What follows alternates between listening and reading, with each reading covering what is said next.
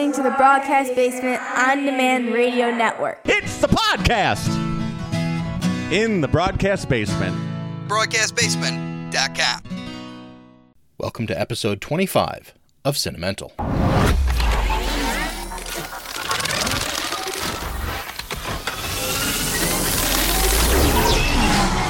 Now this I can do.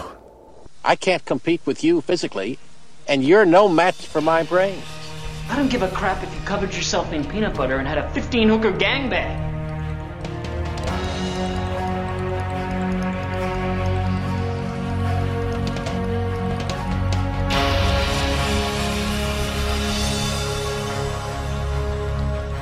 Hello, everyone, and welcome to another episode of the movie podcast that we can only hope you enjoy listening to as much as we enjoy making. My name is Stephen Hovicki, and as always, I'm here with my co-hosts Hassan Godwin and Latham Conger III. Our guest today has been a working artist and writer in the comics industry for nearly 5 decades. In that time, don't say that. in that time, I feel really old. He has written and/or drawn tens of thousands of pages. Oh man. Featuring most of the iconic characters for all of the major and minor comics publishers that exist today, and some that don't exist anymore. Most well known for his acclaimed 4-year run on Marvel's Thor, in which he created many of the characters and situations that would one day be realized on the big screen MCU Thor films. His groundbreaking graphic novel based on the film Alien set the bar for movie adaptations that has rarely been met since. He continues that legacy today, writing and drawing the series Ragnarok for IDW Comics. A true legend in most every sense of the word, but to me, he's just my pal. Walter Simonson, welcome to Cinemental. Thank you very much. It's great to be here. I'll get back to you about that legend stuff later. So let's jump into news that gives us fits. Move!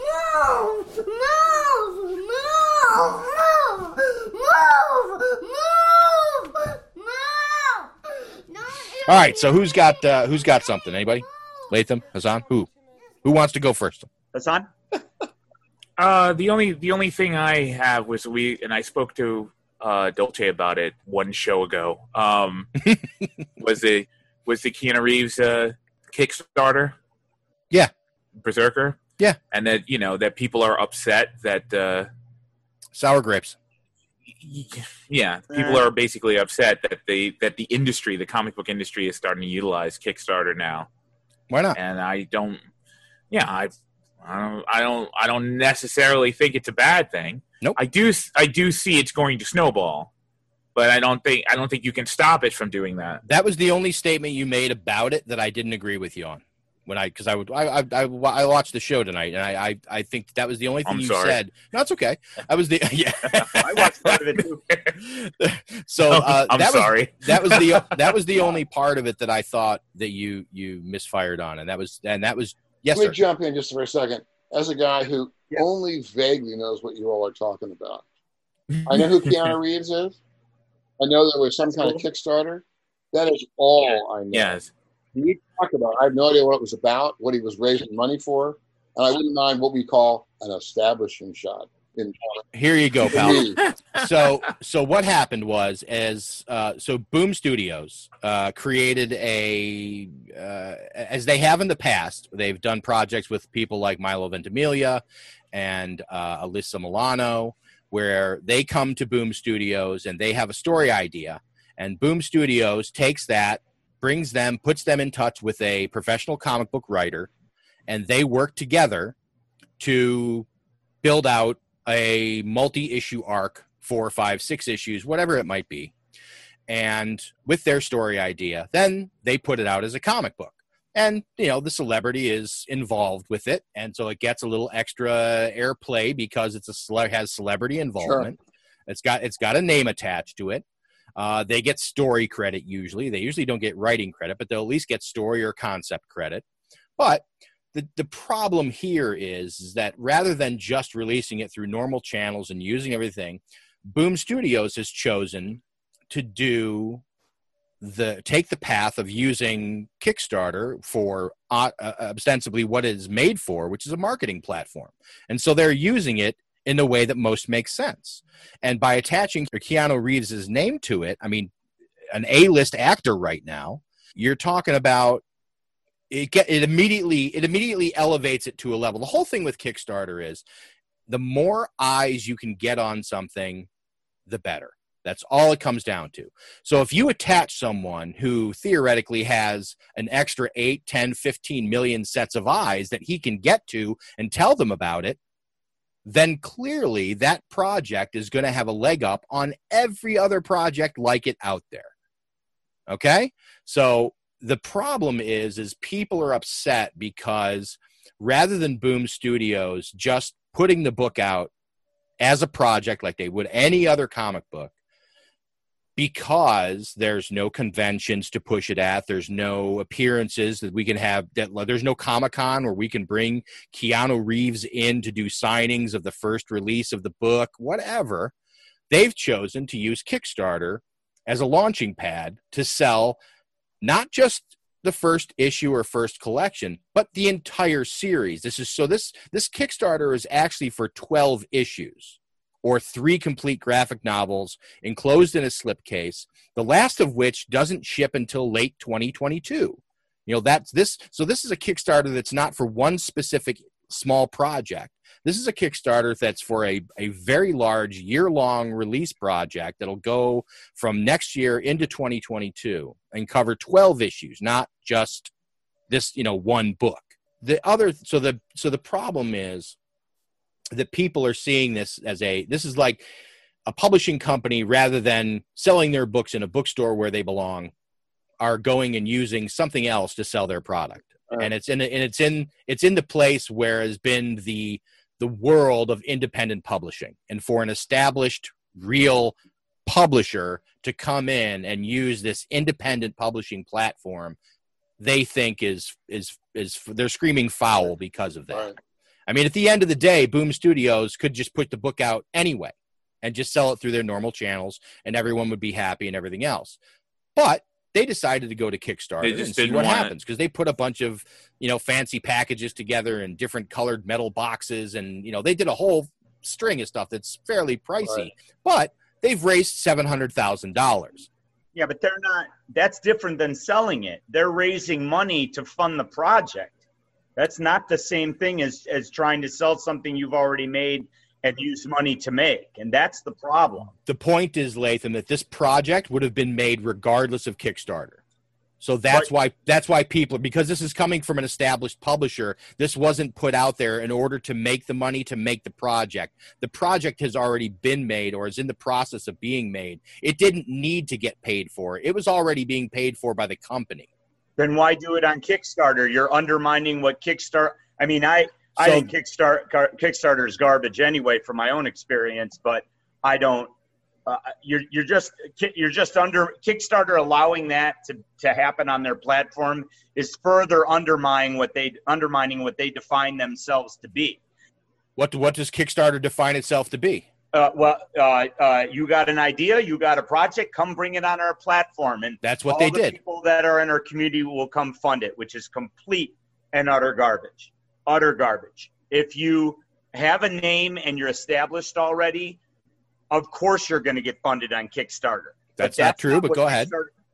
I'm sorry? There have been plenty of established names who put projects on Kickstarters I agree. Did not get funded. Well, sure. I'm sure there are too. But my point is, Kickstarter is at the extremes. They have projects like this, right, that are slam dunks, and that then you've got at the other end the idiot who said he was making potato salad and people gave him $70,000. Correct. Potato salad. Okay. Yep. The middle of artists who have a dream and they want to put something up and then nobody knows who they are or whatever, your chances of succeeding on Kickstarter are minimal at best. I completely disagree with you. I completely disagree with you. Okay. First of all, the guy who gave the guy potato salad money, yep, is not the guy who's going to back a comic book, probably. But he might. That's the Probably thing. Not. Kickstarter covers such a wide array of projects that I would also argue that they don't cater to any one industry.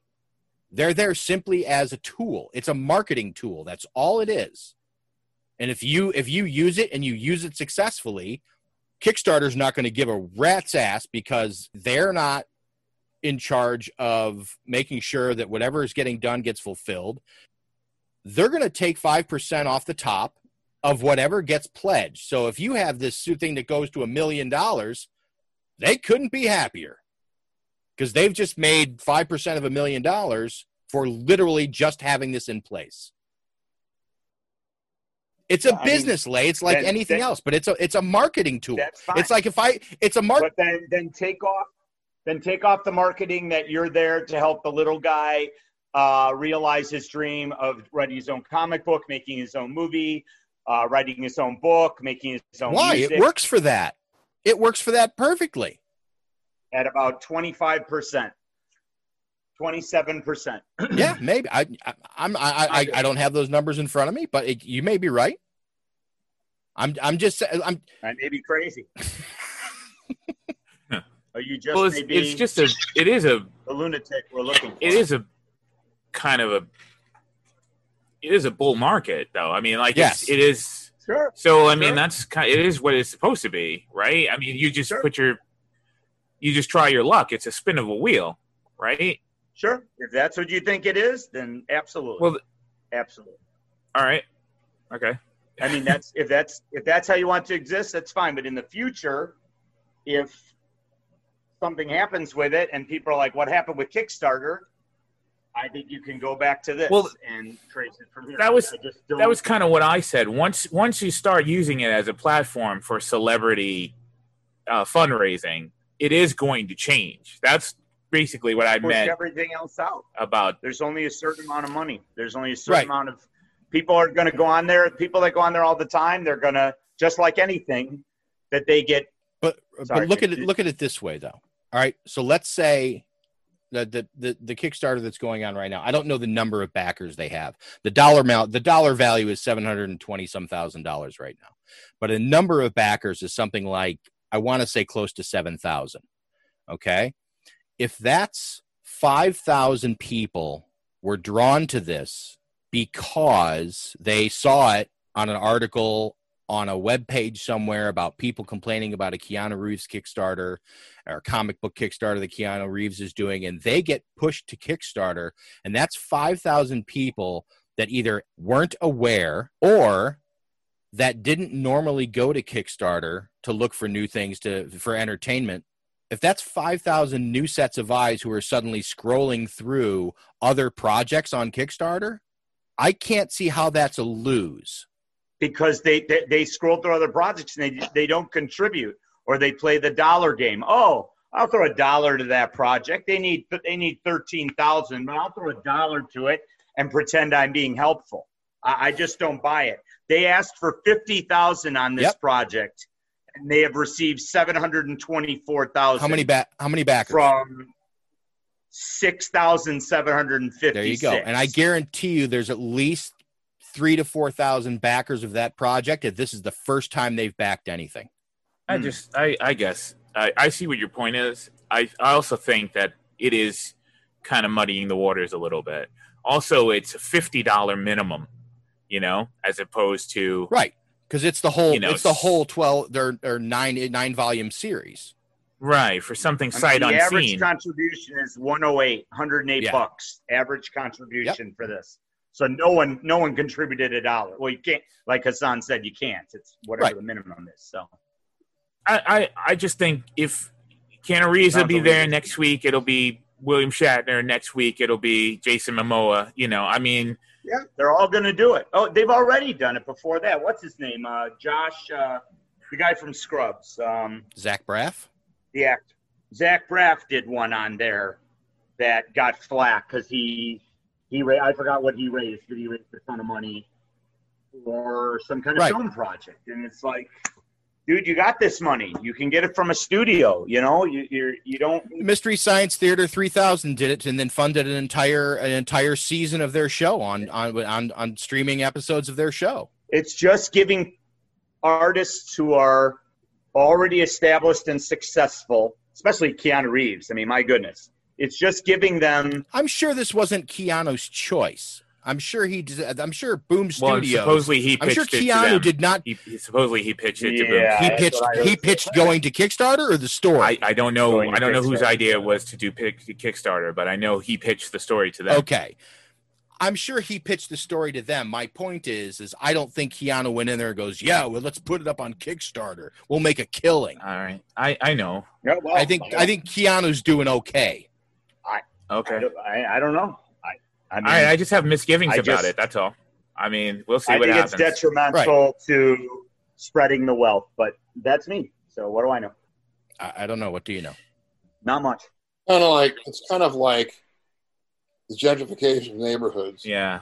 where artists move into a low rent area Love it. and make it an attractive place to live, and then people with a lot more money come moving in, and the people who don't have the money in the first place that made it a good neighborhood have to move out to some other low rent neighborhood. Perfect analogy, Yeah. And it's, but hard to define and hard to. You could make that argument clearly in words, but to show it with stats is difficult. So, Right. but people find ways to do it. So maybe they'll do it with this too. And especially if it doesn't end up being the case. So I'm just saying, I disagree. Obviously, Latham and Hassan don't feel the same way. I mean, and that's ultimately, perfectly fine. I think I'm at one end. Hassan's yeah, in the I think that's the nature of business in general. That it's going to, whatever you build, whatever you establish, if it's got legs, if it's going to last, it's going to become something else. But that's and so that's not necessarily bad. That's not necessarily like the devil at work, But then also in it becoming this other thing, it is now suddenly not what it originally was. Listen, I personally have a stake in this as I'm in the publishing business, and several of our projects that we're working on are considering going the Kickstarter route as a marketing play first before taking the book out to mass. I mean, that's just what we're looking at. So, I mean, these, I'm watching all this kind of stuff very closely. But the thing is again, we're working with artists and properties that are well established, well known, and they'll get drawn a lot of eyes to them. But do you understand how that changes the field, though? Because now, if you have the wherewithal to have celebrity faces on your product versus someone who doesn't have the resources to have celebrity faces on their product, now the whole game has changed into who has better sponsoring, who is more guaranteed to be able to get their product financed versus someone who is just working his butt off the street and puts his product up and it doesn't even get a glance because there's no celebrity name on it. Right. Perfectly worded. Whatever. If Kickstarter exists 30 years from now, I'm wrong. So it's fine. Listen, if the internet exists 30 years from now, I'll be surprised. But that's, it'll be a totally different thing. Exists, we won't be looking at it on screens. I'll tell you that much. It'll just be beamed directly into our heads. Fuck All that. right, I'm almost scared to ask, but Latham, what do you got? Well, I don't have much. First thing is I saw Tenet a second time. Oh, did you and Carl go? Yeah, we went. He loved it, which was amazing because he doesn't like time travel movies. But watching it the second time, it confirms what you were hoping after you finished it the first time. And that's all I'll say. I'm not going to spoil anything or ruin anything, but it's becoming quickly one of my favorite films of his. He's just good. His brother didn't help him write it. He wrote this one all by himself, and it's a movie that begs to have a map, and I hope someone comes up with the map. And once the map is online, I'm going to look at it. I tried drawing one of my own with colored markers and failed miserably. So I'm not going to even try and draw a map of the movie. There might be one out there already. What'd you say, Walter? Yeah. There might be one out there already. Trust me, I'm sure he's been looking. Believe me. There are people who describe what happens, but no map like they have for a movie called Primer. Because I call this movie the big budget Primer. Has anyone else seen Primer besides Steve? No. No, I never heard of it actually. Wow, Hassan hasn't seen Primer. It's a very micro budget indie film about a guy who invents two guys who invent a time travel machine. But I know of it. And it's short. It's only about 85 minutes long, but it's honestly 75. the first film to get time travel correct. Well, to get it correct and to make it to visualize it and use it in the story. Simple. Correct. In a simple way, and then after it's over, you just realize how complicated everything got, and you want to watch it again. It's only 75 minutes. Yeah, 75 minutes. Yeah, but it's a really neat little film. Okay, just real quick. So, this criteria the Oscars are giving for films to be diverse in order to qualify for the Best Picture award or whatever. I mean, I understand you have good intentions. Right.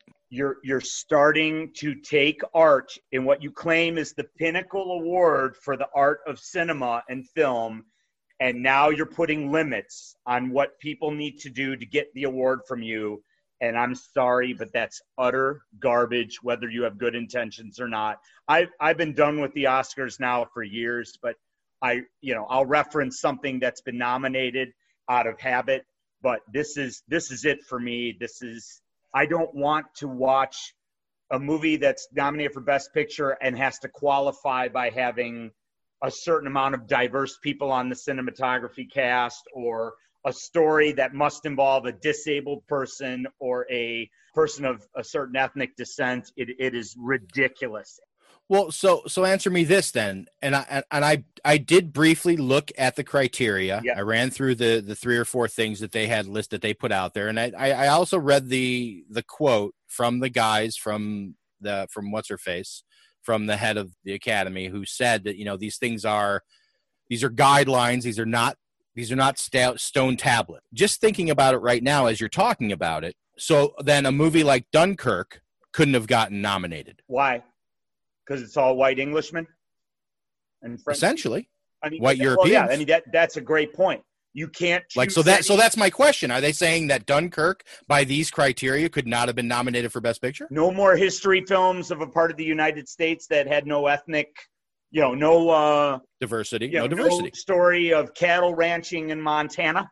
No story. Wait, ho. As we've already proven by one of tonight's films, there were black cowboys. Well, but I'm saying, you have to, if you think of a story like that, you have to think, oh my God, okay, where do I fit my ethnic character into this story? I mean, are you kidding? Yes. I don't disagree with you there. I think that avenue to have to consider that if you want to ensure that your film will be eligible for a Best Picture, that doesn't make any sense. I mean, and it shouldn't make any sense to anybody. Now, so this doesn't turn into a big discussion, and I know we want to get to Walter's movies. In contrast to that, the pleasurable news that I read right after that was Sacha Baron Cohen film Borat 2. It's all done. It's going to be massively offensive, and it's done, and that's it. And no one's going to censor it or whatever. And that makes me happy. That will, I actually noticed that a little while ago. I saw that pop up, and I started kind of chuckling to myself. Walter, did you see Borat? Nope. Okay. Only clips. I mean, I know what it's about. All right, okay. So you know what it's about. You know the guy. Yeah, I know the character. Okay. Sacha Baron Cohen. It's a massively offensive movie, but it's. Yeah, it's just that'll be interesting to see.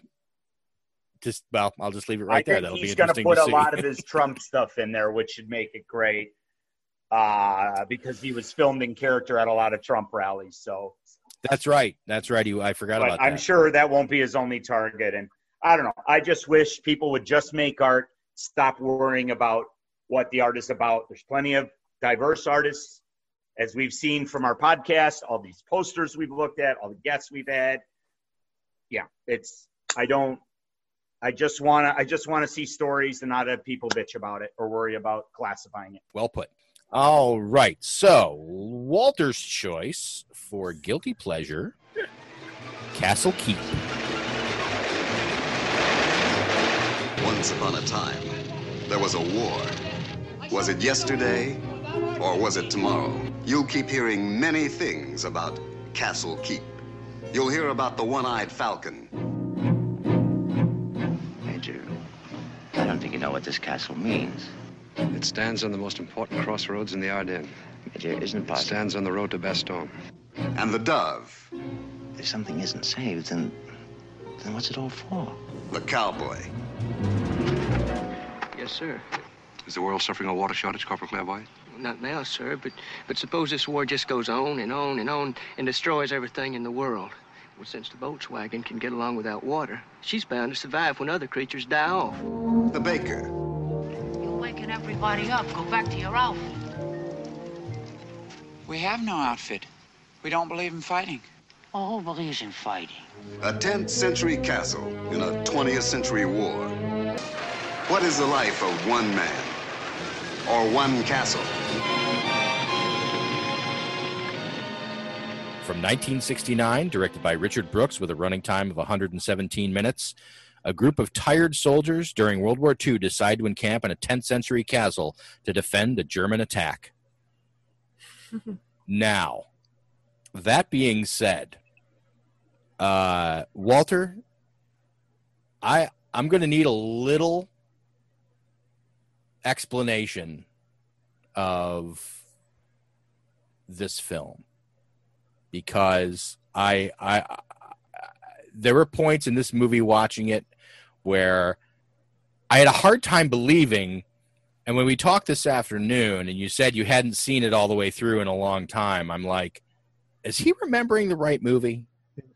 I was totally. Okay. All right, good. All right. So go on. Why this movie? Well, Castle Keep, I haven't seen the whole thing in a long time. I don't even remember the last time I saw it. I saw it originally in what must have been a third or fourth run movie theater in Mount Gretna, Pennsylvania, which I meant to go look up before we did this today, but I didn't. I forgot to go do it to see where the hell that is. And it was my major professor when I was in college in geology had a summer home. It was just a summer cabin in Mount Gretna. There was a lake nearby, and his family came, and I was really close with his kids. They were all about my age.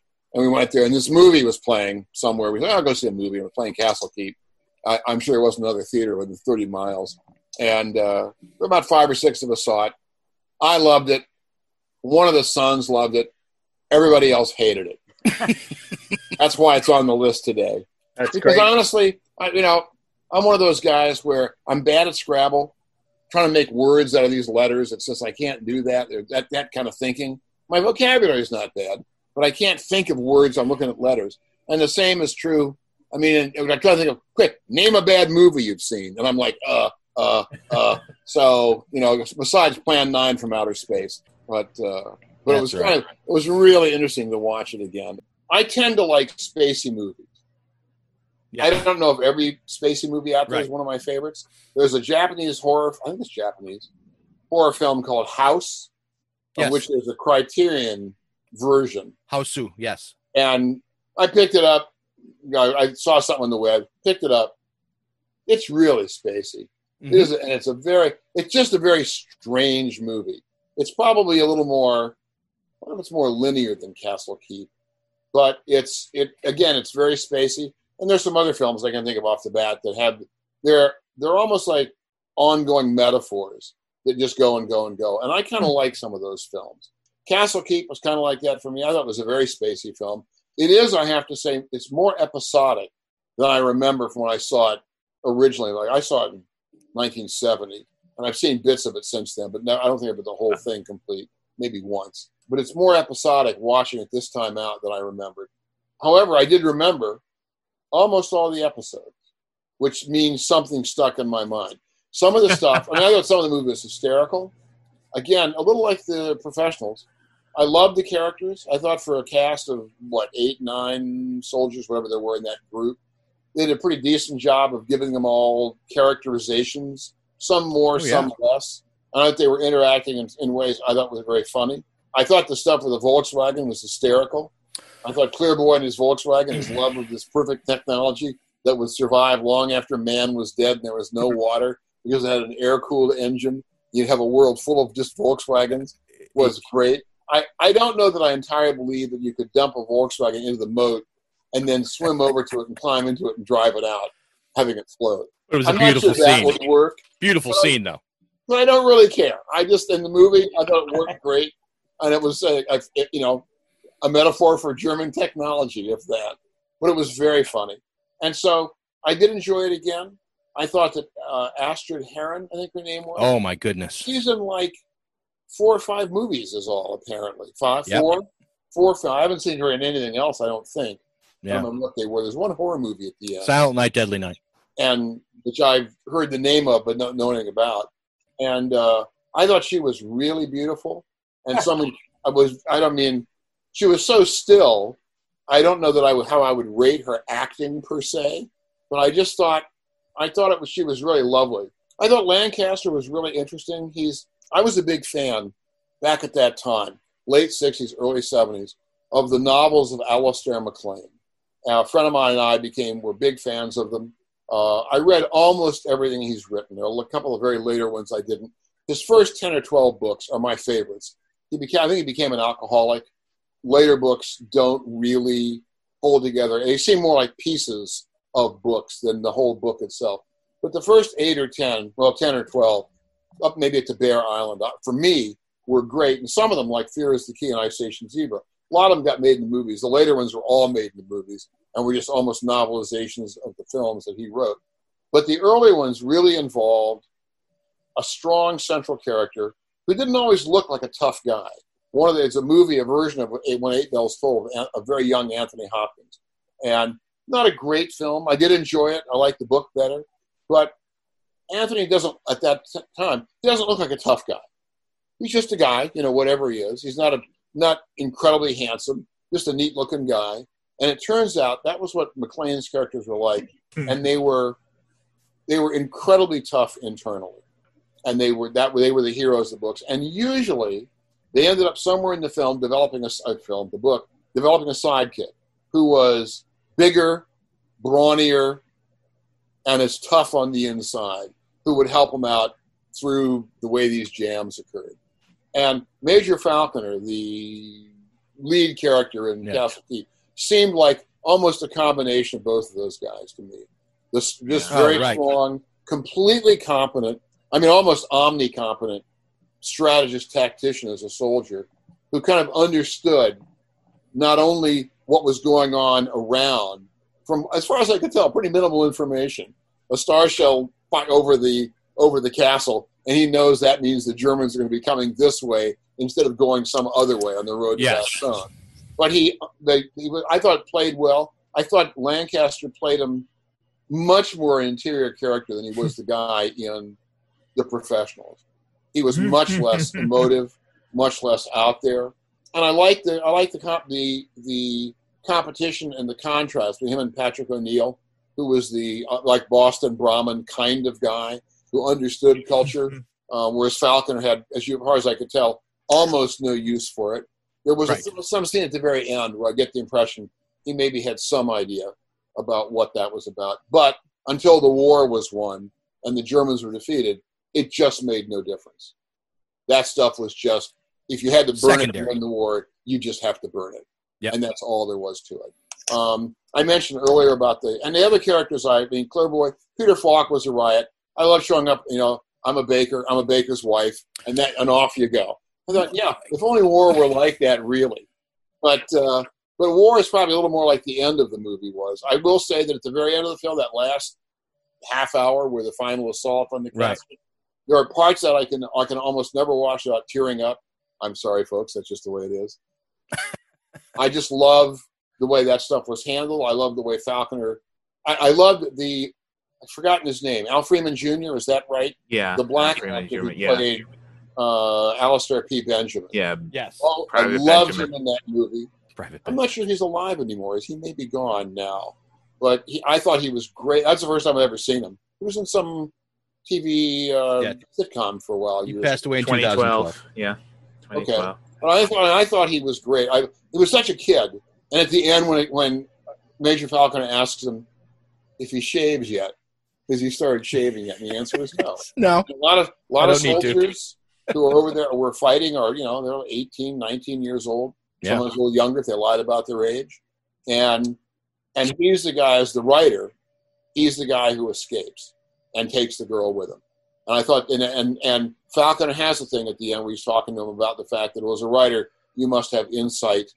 You must have, things that we all hope as writers we have. I'm not sure every writer has that. I've read some stuff where I'm not sure. I think that's part of the metaphor of what writing was about in that film. Yeah, at that time. So there's just stuff like that. I mean, the movie is more a series of metaphors for me almost than it is an actual story. But I love the assault on the keep at the end. I love the Count trying to keep the castle full of its culture and undamaged. And the fact, I also love the editing at the end where in the beginning, there are actually a couple of flashes in the very beginning where you see the screaming gargoyle with the music behind it. Oh, I will say I like the music in both these films. Michel Legrand wrote the music in Castle Keep. There's a little bit of the Staple Singers, guys who did the a cappella interwoven vocals. One or two scenes. I don't know if it was really them, but there are kind of early scenes in Castle Keep where that's the kind of music that's behind some of the cultural stuff that you're seeing. So that stuff I loved. I love the guy quoting the Bible as he and his pal have their bazooka and the tank comes moving into the church. Why the tank doesn't open up with a machine gun right at that moment, I don't know. But I just stuff like that was so spacey. The whores and the Red Queen who greet the Germans with Molotov cocktails. I don't know how well that would work for them afterwards. In fact, doubling back the professionals for 1 second, one of the things I did think about a while back when I'd seen it, not when I saw it the first time, I did wonder, they're all riding back into Mexico from escorting Raza and I forgot her name again, the Claudia Cardinale character. Maria? And I'm thinking, okay, these guys are riding back. If they go as far as Raza's hacienda, how's that going to work out since they're responsible for the deaths of how many of the guys that hung out in the hacienda? Right. How are the rest of the Mexicans going to? Oh, well, you saved Raza. That's okay. It's fine that you killed 45 of my friends. Yeah. I'm not sure they were going to go back that far, but right after they cut that scene, they turned around and rode back across the border. I never thought about that when I was watching it years ago. So, but in Castle Keep, I love that they open up in the mud. Yep. I love that the snow comes very rapidly, and then you have this whole fairy tale. And then by the time the movie is over, it gets a little muddier, a little grayer, and then the whole fight at the end occurs in the transition from night to day. So when the fight begins, it's still light. Yes. And by the time the fight is over, it's nighttime. And you have all the red glare of the explosions and the fires and all that stuff happening in contrast. And then the editing at the end, where a little like echoing what happened at the very beginning, where they bring the whole thing around, where you get intercut, these really fast intercuts for a split second of the complete statue, and then back to the fires. And then a little longer intercut of the rose garden or whatever, and then a fire. And it moves so the fires get shorter and shorter, and the snowfields and the castle get longer. And finally, it just shows the castle as it had been. And you hear Alistair P. Benjamin's vocal, which is the same from the beginning of the film, where 8 guys, walking wounded, staggered to the castle, and whatever the rest of it is. So it's my kind of film. It still was, I have to say. It felt more episodic to me now, but I never lost interest in the episodes. And I love seeing Bruce Dern for 10 minutes or whatever he was in the movie for, which this might be the first film I ever saw Bruce Dern in. I'm not sure, but certainly one of the early ones. So I would say not a film for everybody, but yeah, it's my cup of tea. Yeah. So yeah, the movie starts off and you're like, okay, first of all, it's got all the dialogue has been ADR'd. So it has this sort of, it doesn't feel natural because all the dialogue has been done after the fact again, because obviously they must have had a problem with the recording, or maybe their audio files or part of their audio recordings got screwed up or something. I don't know, but the whole film is done that way. And there's a way that it's shot, and because of that ADR, I had a very strong sense at the beginning that it felt like an old Hammer film. It just had that quality to it. And then, of course, they go into a castle, and I'm just like, well, this all sort of fits. It's just, they're doing a war movie, but, and Hammer made a bunch of non-horror films. So, I mean, it could have been. I'm a big fan of Sidney Pollack. And I find that the fact that he directed this way, I honestly felt at some point that he was shooting this war film, and then at night when he was asleep somewhere, somebody was sneaking in with the guys from the cast and shooting these sort of random sequences and scenes. And then they were in cahoots with the editors to kind of put this all into a thing, you know, put it all together into a coherent film, or incoherent as the case may be, however it works for you. There are some scenes in this movie that I honestly I was just literally sitting here shaking my head at. There's the sequence with the Volkswagen.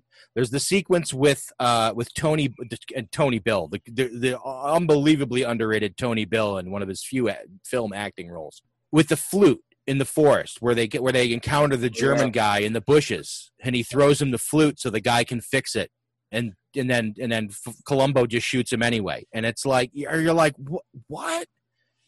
It's what we do for a living, Lieutenant. Yeah, I love the line. I love that line and the delivery, because I love how you got there is just so weird.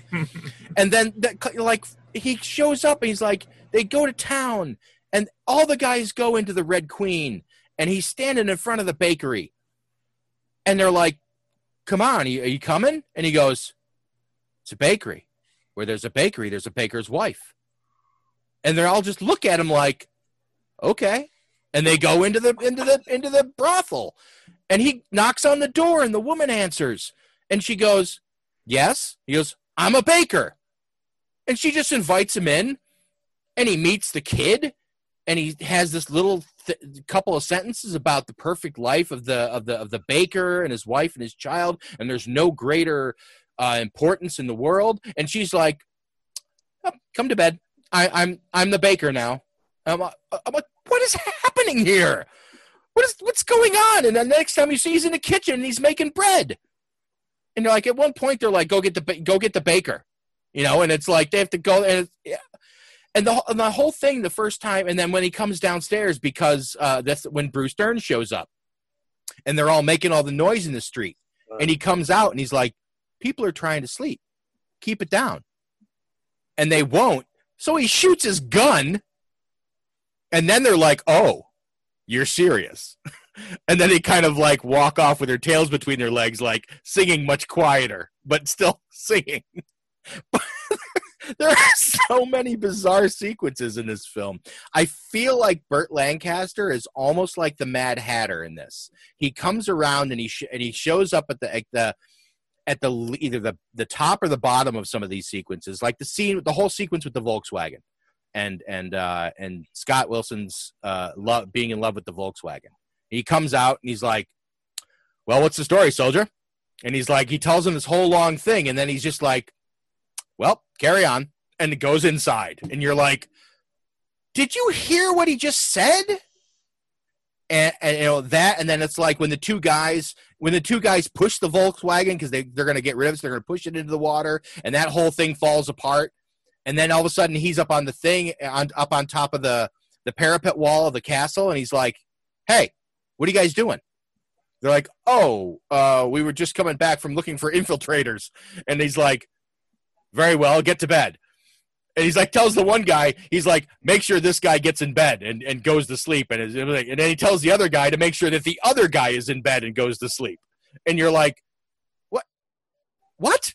And then he's just like, carry on. And he goes about whatever he's doing up on the roof again. It's just like, this guy is unbelievable. There's so many just oddball things about this movie. And it does have, I'm not gonna lie, it does have a certain charm for that. But when you go in, it just doesn't feel like it ever should have gone in these directions. I just feel like there's so many sort of like these little tendrils that grow out and go different places, but they don't really go anywhere. They just stop, and then they go on to another one, and then they sort of drift back into the main thing. Other than the fact that at the very beginning they do set up the fact, like you said, that this guy is a writer and he's going to write. He's like, oh, Castle Keith, that's what you should call the book, you know, and that's I get the story, and that's the guy that lives. So that's where we get the story from. Yep. But how is he telling the story of all this other stuff that isn't, you know, that wasn't there? You know, he was clearly not around. this movie just had my head spinning on a lot of different levels. Just for I find it very interesting. I don't know that it's something. Well, I probably will watch it again because when I got done, I was like, Deirdre, you have to watch. I'm gonna make you watch this movie because I don't even know what to do. I don't know what to do with this. Yeah, and again, in a million years, if I had picked this up out of the blue to watch, like if you hadn't recommended this, like if I had just stumbled across, World War II movie with Burt Lancaster, I'll throw this on. I honestly don't know what I would have done. I would have been like, what the fuck is going on? And also, it might be in the scene where the two of them come back drunk from the Red Queen, and yes, I have a report. Yes. And one thing's in that report that was interesting and strange was this, I haven't finished my report yet, sir. Oh, right. And he turns back and says, he steps forward and just says, in a very serious voice, the Germans are broken through the lines in the Ardennes. Right. Meaning they're going to be here and imminently. Right. Bids them good night. And he's like, that's a very succinct report. Yep. Yep. And it was. Yes. Yeah. Latham? When I see something I don't know about it and it becomes like a pop culture moment I don't know about, I need time to process it. And that's where I am with this. It's like watching a questionably dubbed Lynch movie is the best way I can put it. I like the stuff that is off kilter and makes you wonder what you just watched or why they went in that direction. That doesn't bother me at all. I'm trying to process it as a whole piece of art and movie, and I don't dislike it. I think I need to watch it another time just to fully appreciate it. I laughed at times, and other times I was like Steve, I think that's supposed to be funny, but I don't get the context. And also it's a movie that feels like it was put out exactly in 1969. I don't know why it feels that way to me. I don't know much about 1969 except it being the year that I've heard about, but it just seems like it fits the times and like the ideas of it fit the time. It's really hard to get a grasp on it. There's not many movies that leave me reeling or spinning, but this one has. So I guess that's a good thing. I guess we want to be challenged by films and want to see stuff that we're not ready for or, don't fully get the first time around. And that I'd rather watch something like that than a movie I identify as bad within the first 10 minutes and it never gets better. So like Six String Samurai. Yeah, that movie was just garbage. I mean, this is someone had a lot of creativity and Pollock's films too. So this is at the beginning of his career, I believe. It would have to. Did he do The Graduate? No. No. Elaine May and her partner, the guy that who was the guy that partnered with Elaine May, the comedian? He began doing films. I think it was The Graduate was one of his. Mike Nichols. Mike Nichols. I think that's the Mike Nichols film. This was Sidney Pollack's fifth film. Okay, so maybe at this point he's just like, you know what? Fuck it. Let's just do this. And like Steve said, his doppelganger got up at night and just started filming different weird scenes, and then they fused into the same person in the editing room and said, well, let's try and make something of this. Well, what's interesting, it is based on a novel that existed before the film. So I might try and track that down and see if I'd find a copy of that. William Eastwood? Yes. Yeah. So, I mean, Burt Lancaster said in an interview one time, apparently about this, that it was an analogy as an anti-Vietnam film. He made that. He said that in an interview. I can see that. There's a lot of anti-war stuff going on. Yeah, there's general anti-war stuff. If that's the war that's going on, then you're going to be anti that war. So yeah, that makes sense. That makes sense. I'm glad I watched it. It's just at times, I've seen some movies that are pretty fucked up and aren't linear and are hard to process. And this is linear and it's hard to process. So that's not a slight on it. It's just, I'm just being honest. I'm glad I watched it for the challenge of it. There's just a lot going on. I mean, for a movie as arguably visually simple as it is, there's just a lot to unpack here. Yeah, there is. There's a lot of undertone that is going on that I admit I don't fully get. So it is a movie that I would like to be able to write like sometimes. Yeah. Some of the dialogue. There's a scene at the end where Clearboy, Rossi, and Lieutenant Amberjack are in the Rose Garden with the machine gun, and Clearboy gets badly hit, and Rossi, they think the drawbridge is up, so they're going, Rossi is going to leave, he's going to swim the moat, he's going to climb into the castle and lower the drawbridge, and Amberjack is going to grab Clearboy, they're going to go back, and I think they're going to swim the moat. Again, they're rolling the drawbridge and swimming the moat, or all this stuff at the same time. And finally, the camera is over the Rose Garden. You see a couple of guys in there, and it backs up from the Rose Garden and gets further away. And you hear, I presume it's Alistair P. Benjamin's voice about how Rossi, swims the moat and lowers the drawbridge, and they get up and they go through the moat and they climb the castle keep, from which they could see all the way home.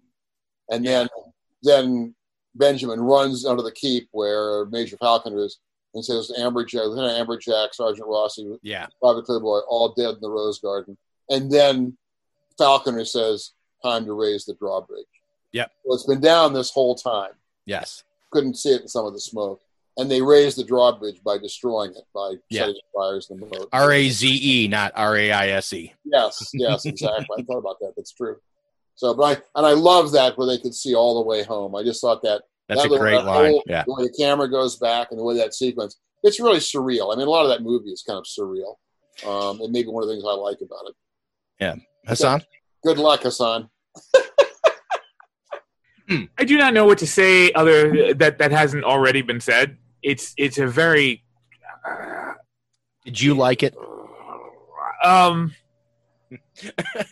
really. That's okay. It confused him. Like is such a defined word. I did not like it. I think the ending is a payoff for all that you're going throughout the story. It's like trying to your brain is constantly trying to straighten a crooked line throughout the film, and then at least when it ends with the battle at the end, and unfortunately a lot of carnage, a lot of guys getting killed, it kind of it brings it brings the motif like home, like how you started it. It brings the full circle of these guys on this really effed up road in the very beginning, coming up on this Jeep. It starts off very linear, and then they run into the Beefeater or whoever that guy is, and it starts to take its turn from that point. The Duke of Malderay. Yes. When you saw the girl in her long flowing orange robe first, galloping through the forest in the middle of the war on the white horse, and you already know, you're like, uh-oh.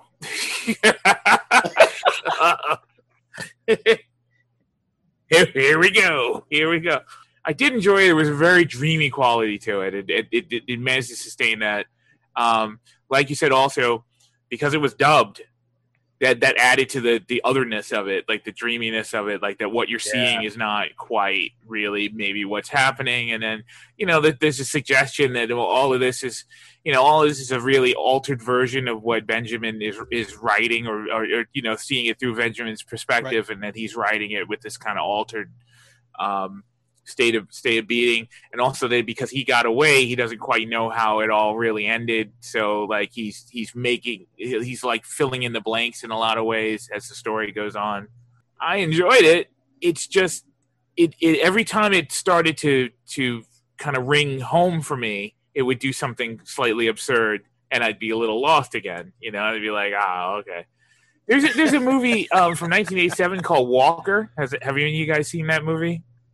No, I have not. What's his name? Ed Harris. I never It was supposedly about William Walker, who became the president of Nicaragua. This movie is Walker. It is because Walker just has a lot of. It's supposedly a historical feature film, but it's like pretty much maybe 6 or 7 days into production, the director's like, all right, you know what? I hate the script. What do you guys want to do? And because there's like, it's 1853 and there's like Zippo lighters and at the end of it, everybody gets on a helicopter at the end of it and flies away. It's like, it's one of those things. It's not so Castle Keep isn't quite there, but it's like a precursor to that. It's just kind of this like willful absurdity. Yeah, it's kind of this willful absurdity. I enjoyed it. I wouldn't have watched it if it wasn't for this. So, I enjoy.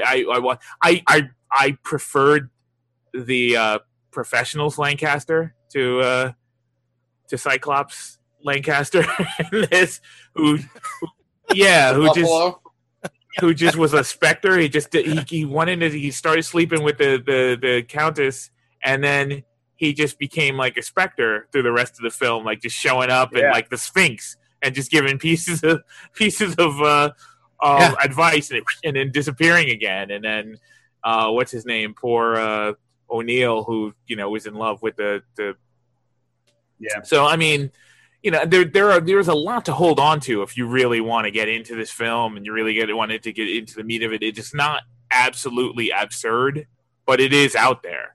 But it kind of it does ground itself in the battle at the end, because this is kind of what it's been building up to. They've been talking about the Germans approaching, and it's the slow build up and them hiding out in this oasis, because the war has been really bad for them, right? And so I think aren't they? I don't know my World War II aren't they getting away from the Battle of the Bulge? The battle hasn't started yet. They're at a crossroads, the way the movie sets it up, where Falconer figures out that the Germans are going to counterattack if they don't want to lose the war as quickly as they are going to lose it. So he figures they are going to counterattack. Yeah, exactly. And because of the Star Shell, he figures that they're going to come through this area on the way to Bastogne. So presumably this is the beginning of the battle of when the Amberjack, I think, reports that the Germans have broken out in the Ardennes or whatever it is. I kind of read that as the beginning of the battle, beginning of the offensive that would eventually surround Bastogne. So the Germans were essentially on one side, the castle's in the middle, and Bastogne is on the other side, and the Germans have to go through there in order to reach Bastogne and get around, which is a major nexus. So this is the beginning of their kind of desperate offensive to try to forestall the end of the war. That's why I read it as. Yeah, and they're the looming specter of the whole piece. There's this but then you do. It's almost kind of like they're this unseen like horde of orcs that are coming, but every now and then you do get like Germans just popping up into the story and then they get killed. Yeah. So they're So I liked it. It's crazy. It's a kind of a crazy film. It's a crazy, dreamy film, but I enjoyed it. And I understand what you're saying, Walt, about the end. After watching that film, you're kind of living with these guys for a little bit, and there's a level of appreciation that they've had the been there, done that kind of situation where they're looking at this castle as a refuge, not basically from, being outside or being in the war, but a refuge from the entire theater, from the whole world that they've been in for the last like 5 or 6 years or whatever. And so that's why, O'Neill's like talking about saving the art and, Lancaster. So there's a lot of stuff I was into.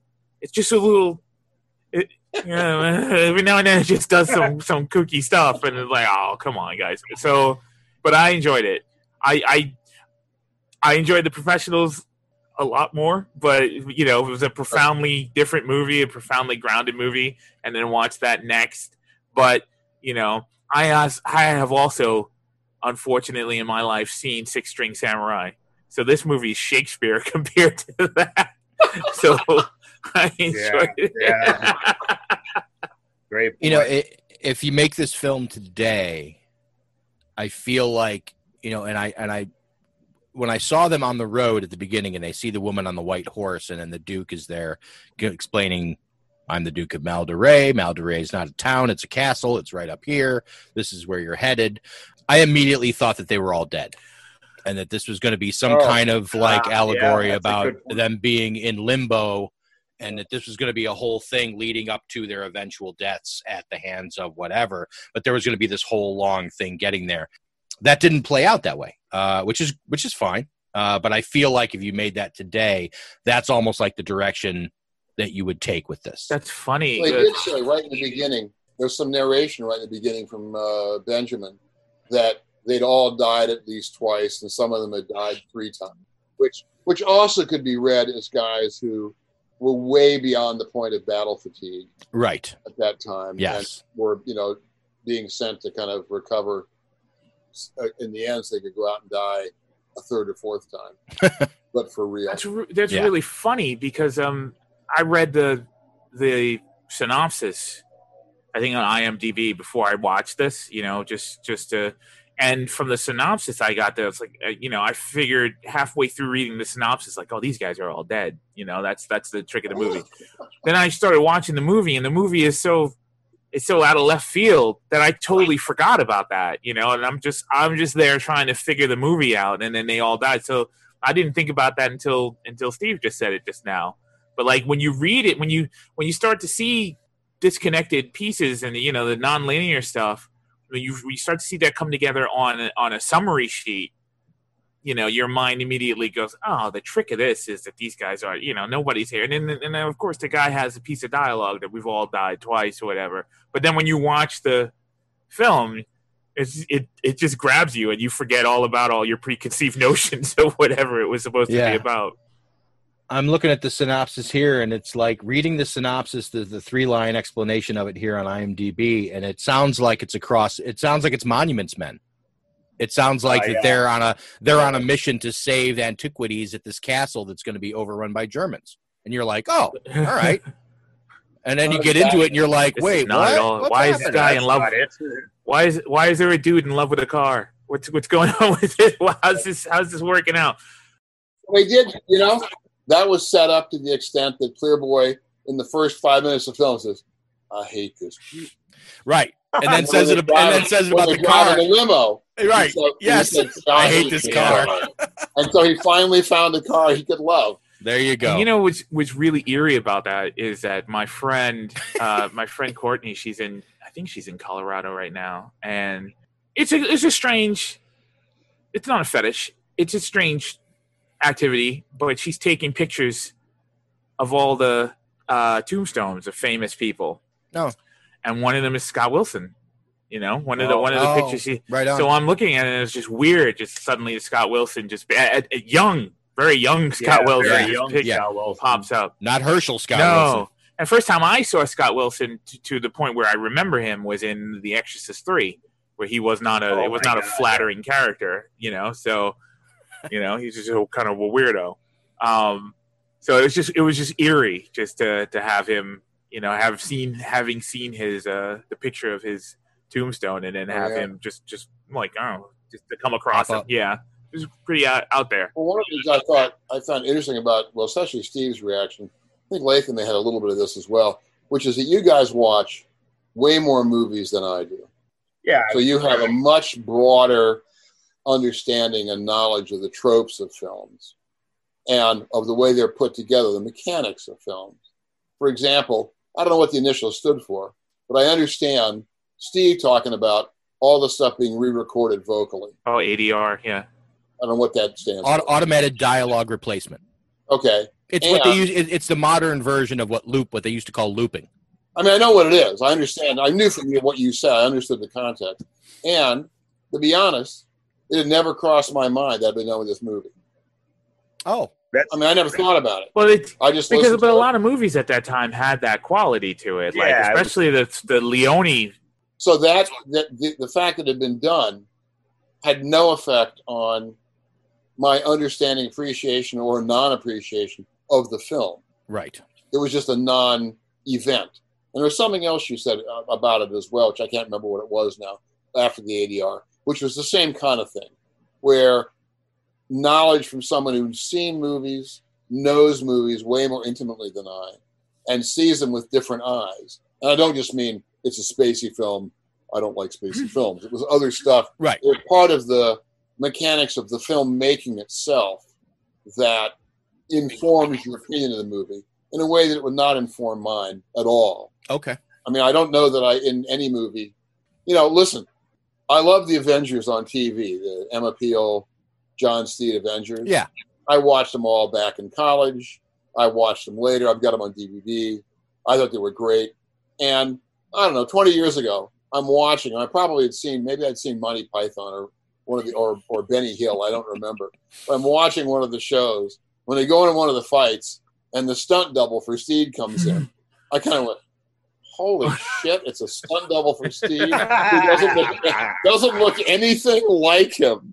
And that, he keeps fighting like this, so his one arm is always up and his head's always covered. And and even Emma Peel, same deal, some girl with a wig. And now I can't watch those scenes without seeing. I still love the Avengers, don't get me wrong. But it gives the fight a different quality now than it had up to about 20 years ago. Oh, yeah, for sure. So, but there is that kind of thing where knowledge informs your view and changes it. And 100%. And for me, in this movie, the stuff that you're referring to was not stuff that ever crossed my mind. I don't think now, if I watch it again, I might actually watch it again soon. I really enjoyed watching it this time around. I'm going to go back soon and watch it again. Awesome. Just because I love some of this stuff. I love the writing. I would like to be able to write as spacily as that. Yeah. In a linear fashion. Yep. That inform the comics that I write. Probably I can't do it in Ragnarok. I don't know. I did one many years ago. It never came out. That had some of the qualities of it. It was just Star Slammer story that would have come out at Heavy Metal. And for a variety of reasons, it never. I did part of it, wrote the first script of a two-parter, and I drew part of it, first page or two, and then actually the first episode was penciled, and the first page or thereabouts was ink. Never wrote the second half, although I knew where it was going. Let me publish it. We'll do it on Kickstarter. Oh, all right. So, I'll back it for $1. Damn celebrities. All right, I'll back that for $1. I'll back that for $1. But I find it interesting that, it is true. What you know about stuff and about the mechanics of stuff. It's like me reading comics. There are very few comics I can read now where I'm not aware of the mechanisms of the comic. Yeah. Right. I know exactly what you mean. I can read Stan Sakai's Usagi Yojimbo, and I read it and I enjoy it. I never think about how it's put together. It's well drawn, it's well written, it's well told. I'm done. I'm just in the story. The same way I read Carl Barks' Duck Stuff a million years ago when I was a kid, where I would just read it. As an adult, I can still read it, and I still don't bother to think about what he's doing, except I'm astounded by the breadth of his writing and the breadth of the research he did to write all that stuff. I'm just amazed by that. And, I mean, Stan's the same way in Japanese culture. So, but regular comics, I don't read a lot of them these days just because I kind of look at some of the art occasionally to see what people are drawing like. And then I think, why am I still getting a job? No, please. No way. So much of the stuff is drawn so differently from the way I draw. Differently, not better. Not better. So I just said, but a lot of comics, I mean, a lot of stuff like that, of pop culture, is really, current style, current mode. It's like Castle Keep, where that does feel like a late 60s movie to me. I mean, I don't know that I saw any other films in the late 60s that were like it, but it has a feeling of that time and place for me. Whereas, I mean, maybe the professionals would too if I knew more about filmmaking, not so much the spacey quality, but just the way Hassan was talking about earlier, the writing and the way it's presented, the leanness of it, and let's not over-explain everything. We're going to assume the audience is going to understand if Robert Ryan's ready to shoot these horses now, it's because he's in a different place than he was an hour and a half ago in the film. Right. And what's so neat is they set that up with a 3-second scene early on when a guy is trying to break a horse and he walks up and punches the guy and fires him on the spot for mistreating the horse. And that's all that's ever shown to you. It's where he's about to get hired. It's where he pulls up. Yeah. That's the guy you want. Or they got the letter. Or then Lancaster's like painting his entire worldview by saying, that you shoot 10 guys, but then you'll go crazy for the dumbest animals that God ever put on the earth, Yep. And it's just, it juxtaposes them very, very nicely and very, very organically. Like it wasn't like a setup, it's just another piece of. Yeah. One of my favorite writers of all time is David Milch. He wrote, everybody knows him. He wrote Hill Street Blues and Deadwood or whatever. He talks a lot about fanciful associations. Like he's very big on the human condition and whatever, and with that a lot of those things inspire stories because of it's the way people react to certain things, or the mechanics behind why people make certain decisions that they make because of the impression that was made on them when they first experienced this or that or whatever. So one of the problems with doing a podcast like this, having been somewhat an amateur aficionado of like thousands of movies, is that you start to see things in a movie language. So then you start to dissect movies very quickly. Oh, this is going to be one of those, I had a horrible situation years ago with Rosemary. We were watching Whiteout, the movie Whiteout. And as soon as a certain character came on, I was like, he did it, and we were 5 minutes into the film, and I totally forgot I was watching it with, someone who was just trying to enjoy the film. And I totally ruined it and it turned out I was right. Ruiner. Yeah, I was absolutely right. One of the greatest things about and you hadn't read the comic book? No, I just okay. It was a stunt cast also. Like if you've seen the movie, without spoilering it, it's also a stunt cast. Like why is this person here if this person isn't, No, so there you go. So, even I have been aware of that occasionally. Exactly. So, but one of the greatest things about this. The great things about this show. It's the basis of every episode of Law and Order. Oh my God. It's like when you talk about Three's Company. Williams is like, evil? Remember that episode of Three's Company where everybody misunderstood everybody else? Remember that episode? That was my favorite episode. That's every episode of Full House. Yeah, I've never seen a movie that someone has suggested on this show where even if I didn't like it, when we inevitably do the show and we sit down and we ask, and Steve asked the person, like, why this film, right? That person's reaction to why they loved whatever, even Six String Samurai, that person's reaction to it is always, to me, the more rewarding aspect of it, because now I start to see it. I let go of a lot of the movie language, and I can't really see it through their eyes, but I've never failed to identify with why they loved a particular film or particular, and so because a lot of times we'll come into it like, why were we watching this? Why did you make us watch this film? Like, we'll inevitably have, even though we're playing with the person, we'll inevitably have the attitude like, why the hell did we just go through that? Yeah. What is it about this movie that? Why did we watch Castle Keith, for God's sake? But when the person explains, I've never failed to understand exactly. It's like, oh no, I can see that. I can see why you like that. I can, right. Yeah. And I think that helps me personally step away from it. A lot of the knowledge that you have about movies isn't really good knowledge. That's not really a benefit sometimes when you're watching something, when you're trying to just sit back and enjoy something. Yeah. Right? And you can't turn that machine off. So, I mean, at least hearing someone, and inevitably this is a movie that someone has seen when they were younger. That's been the common denominator in all of the episodes we've done. Someone has seen something when they were in their 20s or their 30s, or even younger than that. That became their guilty pleasure. They suggested the movie. We watch it. We're like, oh, I don't even understand what I just watched. And then we talked to them, and they were like, I went to the movies with my mom, and I had popcorn and, whatever. And I sat down and I just remembered this movie awakened this or said this to me or spoke to me in this other way. And that's been, for me, the thing I enjoy the most about it, because I get to step out of my own head in dealing with these movies, and I get to stop thinking like myself as, why the hell did I just watch this movie? And I get to see it like, I can imagine if I was 12 years old and I watched this movie for the first time on HBO, I can totally imagine this movie would have just totally, this would have changed my life. This had a completely different effect on me. There are occasions when you watch a movie now that you watched when you were a kid, and you rediscover it, and you're like, yeah, this movie, I was right when I was young. This was a really great movie. This is pretty solid. I had the same experience with Time After Time. Well, I was like, wow, no, I still enjoy this. This is very good. And then there are other occasions when you watch something, like Beastmaster, and it completely meant, what was I thinking? Yeah, it completely meant something else to you at the time. Yes. That it just does not represent that now.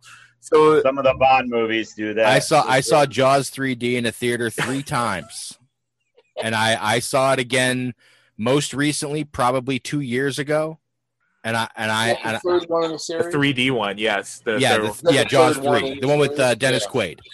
Right. And I watched it again all the way through, and I was just like, nah.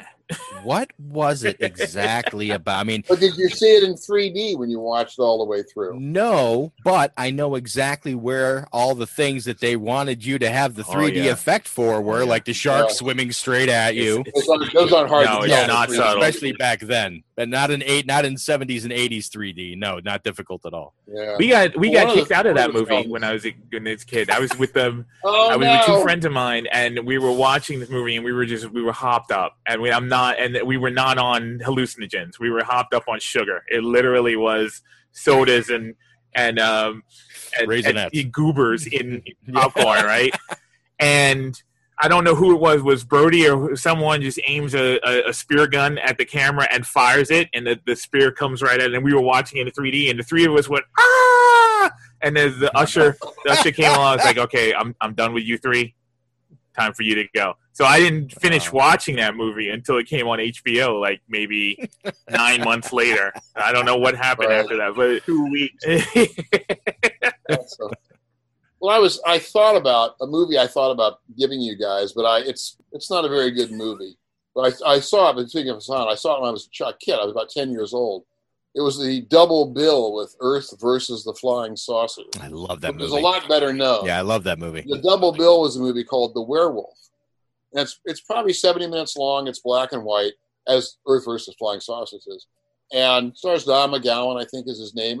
Character actor at the time. Harry Lauder is in it.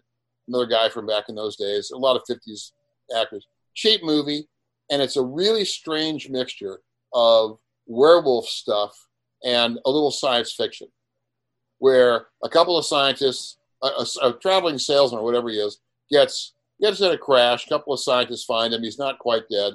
And they take him to their laboratory instead of calling the cops. And they juice him up because they're going to try and create a human being who can survive after World War III in a nuclear wasteland. Of course. Like you would. And what they get is a werewolf. Excellent. And I don't know that the werewolf, I don't think he has a moon phase thing. I'm not quite sure why he changes back and forth. But when I came home from that movie, I had that and the Earth versus Flying Saucers. I don't know if you remember Morris Ankrum. They send a beam down and it shows his brain inside his head. And I had nightmares in those 2 movies.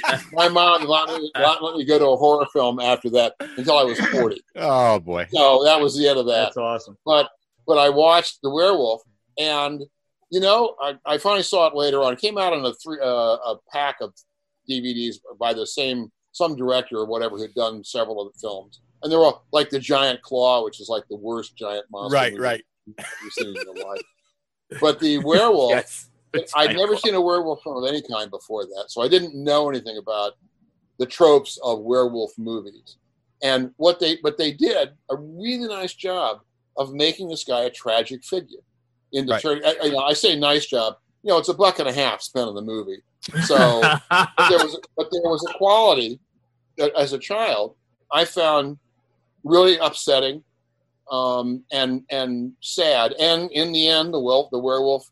Spoiler alert: the werewolf doesn't make it alive out of the end of the movie. They never do. But he had a scene that I loved. Having seen the movie more recently, it's not as good as I remember. It's still kind of cool. They've got the werewolf is turned back into a human being. The sheriff. It just takes place in the Pacific Northwest, some little town up there. They've captured him. They put him he's in a cell. in the sheriff's office, and the two scientists are nervous because they're afraid he's going to remember and he's going to finger them, and they're going to be screwed. So the sheriff's off somewhere. They lure the deputy out. They cold cock him, and they have their hypodermic needle full of poison juice, and it's all dark back in the cell. Of course, there's no lights on back there, and so they open the cell door and they tiptoe in. They're going to jab the guy with a needle and kill him, and somewhere in there, he rolls over, and you just see his eyes open. There are these white eyes in this dark field, and you hear the. And needless to say, neither one of the scientists makes it as far as the front door. And I thought it was awesome. It probably sounds better as I'm telling it than it was in the film. Yeah. But it was just, but that was a movie that made a big impression. I don't know if I liked it exactly because it did scare me. But it made a big impression on me as a child. Sure. And to see it again as an adult, I can understand why. Right. I mean, it's not an expensive movie at all. But the underlying quality of the story, given this weird mixture of werewolfism and science fiction, is not bad. And I've seen several films like that where I think, well, it cost $1.50 to make this movie, but really there's an idea in here that you can see and you can detect in the film. And it's kind of interesting. Yeah. Well done with the podcast tonight, right, Steve? No, there's still at least one more place we have to go, Lay. Down the tubes. And again, the internet is not something that you just dump something on. It's not a big truck. It's a series of tubes. So, moving on to Castle Keep. All right. And again, the USA, I'm calling this the postage stamp edition. It's just so odd to have like this block just stuck on here and that border that's so specific that just makes it, and I understand they're trying to do a parapet wall, but it just seems so unnatural to the actual poster design. It just seems like it's stuck on there. Well, it does look like a postage stamp. Yeah. But it just, it's weird. I mean, a spoiler alert in the castle sequence. Yeah. They did the same thing in the Where Eagles Dare poster, a lot of the Where Eagles Dare posters. I mean, you're expecting that something. Those were crazy. I remember those. Those were all crazy. Steve. Yeah. If you still have those, send me the folder with the Eagles Dare poster. I'd love to see them. Oh, you got it. Absolutely. Love to see them. So next is a UK quad, which is just a sort of slight shuffling of the elements from the American poster. A little. In England, you have to put the postage stamps on the left. That's right. That's right. Okay. And then the next is the French poster, which is part art, part very glib. Part a couple of just that big head of Lancaster from when that's that close up from when he hops off the Jeep at the beginning. Yeah, because he's got that mud on his cheek that they all kind of to show that they were all dirty. They all had the same. What's nice about the Lancaster stuff to me is that it's showing it from his good eye side. It makes it harder to see that he's actually got an eye patch, or you can see a little of the if you didn't know, you wouldn't. You might just think it was the shadow or something like that. Yeah, exactly. That's a nice shot of his head. head. Next is the painted Spanish poster, La Fortaleza. Yeah, it kind of looks like a romance movie. It does. It does. It makes it much seem. It makes it. Yeah, you might be a little confused walking in after you see this poster. They're all doing the dead giveaway about the castle. Other than the fact that 3 minutes into the movie, he's in bed with the Countess. Yep. Yeah. And that's a little shot of Falcon in the corner, right? The lower right. Yeah. Yes, it is. Sort of. And then next is better representation of the same picture. Yes, so although the woman's face is different. Yes, because it's a repainting, but they added some more to it. Actually, I think Burt Lancaster's face may be a repainting as well. Just enough different. Well, the whole thing is repaint. I'm sure the guy saw the other painting and did his own version, but the Italian. At least here we get a bazooka in the bottom left as opposed to Burt standing around. And he looks a little like Robert Mitchum in the Italian poster. Mm. A little, yeah. Yeah. I'll agree with that. And it looks like Liz Taylor. Yep. Yeah, very much so. Sure. And then next is a Japanese photo montage with some very, very harsh flames going on a picture of a tank. This is your movie poster. You're in for a surprise when you see the movie. Yeah, I think there we don't see the castle blowing up, do we? Yeah, it's the only one. I don't know about the lower left. I'm not sure what that is. Very bad blending. That's the star shells. That's the star shell going. Oh, you're right. That's the star shell going off. But I don't remember the Stukas and the Messerschmitts. Yeah, no, there were no Stukas or Messerschmitts. There was just the one. Yeah. I mean, this just implies a straight-out war film. Okay. I mean, yeah, exactly. I mean, you're going to see this, and you're like, I want my money back. I think the guy at the bottom, I think that's Michael Ironside, isn't it? No, it's what's his name from It's the guys. It was one of the guys in the movie. It was the really big guys. He was the guy who played the sergeant in Hill Street Blues. Who would, who would start the meetings off every week. Yes, that is the guy. Be safe out there. Yes. Yeah. Michael. Is it DeLuca? I don't remember his last name. But that's who it was. In fact, he's the only guy in the film, other than Benjamin. I don't think in the movie we ever saw him die. He was badly wounded, and somebody took him down to inside the Citadel and put him on a bench, and then ran off. And I don't think we ever saw. And he wasn't lying on the bench dead. Right. I don't think we ever saw him again. So we have to. Whatever happened to him was left to the imagination. Yep. So, unfortunately, Castle Keith, I could not find any fan created posters. So. That's because the movie has no fans. Because everyone's so confused. I'll have to. Well, Walter, I guess that falls to you, my friend. I'm on it. Walter, thanks, buddy. Yeah, awesome. Guys, as usual. Thanks for having me. Thanks for watching both movies. Oh, no, man. Listen.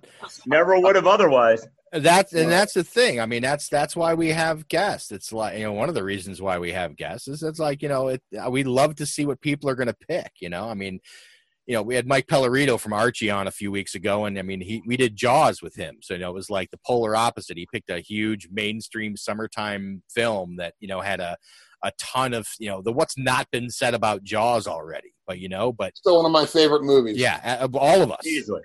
And when I saw it with my girlfriend on a date, I eventually married her, so it worked out okay. But when I was sitting at the out in Queens, not far from where I lived, we were watching a movie where that half-sunk boat, the derelict is there at night, where Richard Dreyfuss and Scheid are in the Dreyfuss's boat, and he goes over the side, and I'm just thinking, this just sounds like a really bad idea.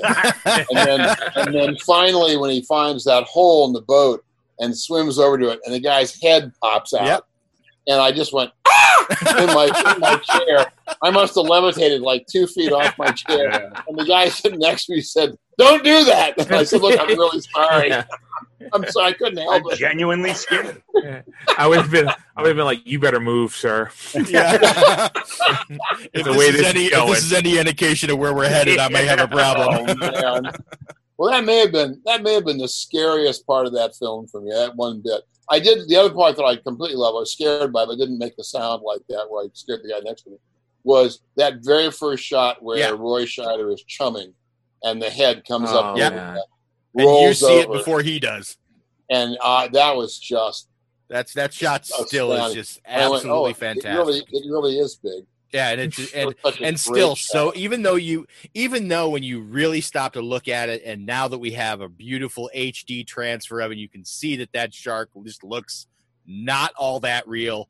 You still just are like, still good for me. Yes, still good for me. Yes. Every so often I hop on YouTube and go find that scene and just run through it so I can watch it again and go, "Holy cow!" I've never seen a great white shark up close. Not even at an aquarium, so that still looks real enough to me. Yeah, that's as close as I want to get. Exactly. Right, I don't have to get any closer. But thank you very much, gentlemen. Had a great time. Oh, thanks, Walter. Awesome. You're always welcome, Walter. All right. Take care. Yep. Over and out. All right. See you, Walter. Have a good night. There's my leave button. Watch this. Let's see if I vanish, I'll just consider myself canceled by. That's right. That's right. We've now canceled the Walter Simonson show. Leaving meeting, but not really, apparently. You still haven't. Oh, there you go. And then he's gone. Goodbye. All right. Thanks to Purple Planet Music. Get your own awesome music at purple-planet.com. Please check out our website at cinementalpod.com for all the poster images we discuss on our Down the Tube segments tonight. And don't forget to download and subscribe to Cinemental wherever you enjoy your podcasts. You can always listen to new episodes at cinementalpod.com. Also, you can follow us on all major social media accounts at cinementalpod, all one word. Not all one word, just cinementalpod. For Hassan Godwin, Latham Conger III, and myself, we say, once again, thank you so much for listening, and as for Walter Simonson as well, because he has just signed off. And as always, in the words of our faithful friend and guide through space and time and strange, surreal films. Good afternoon, good evening, and good night.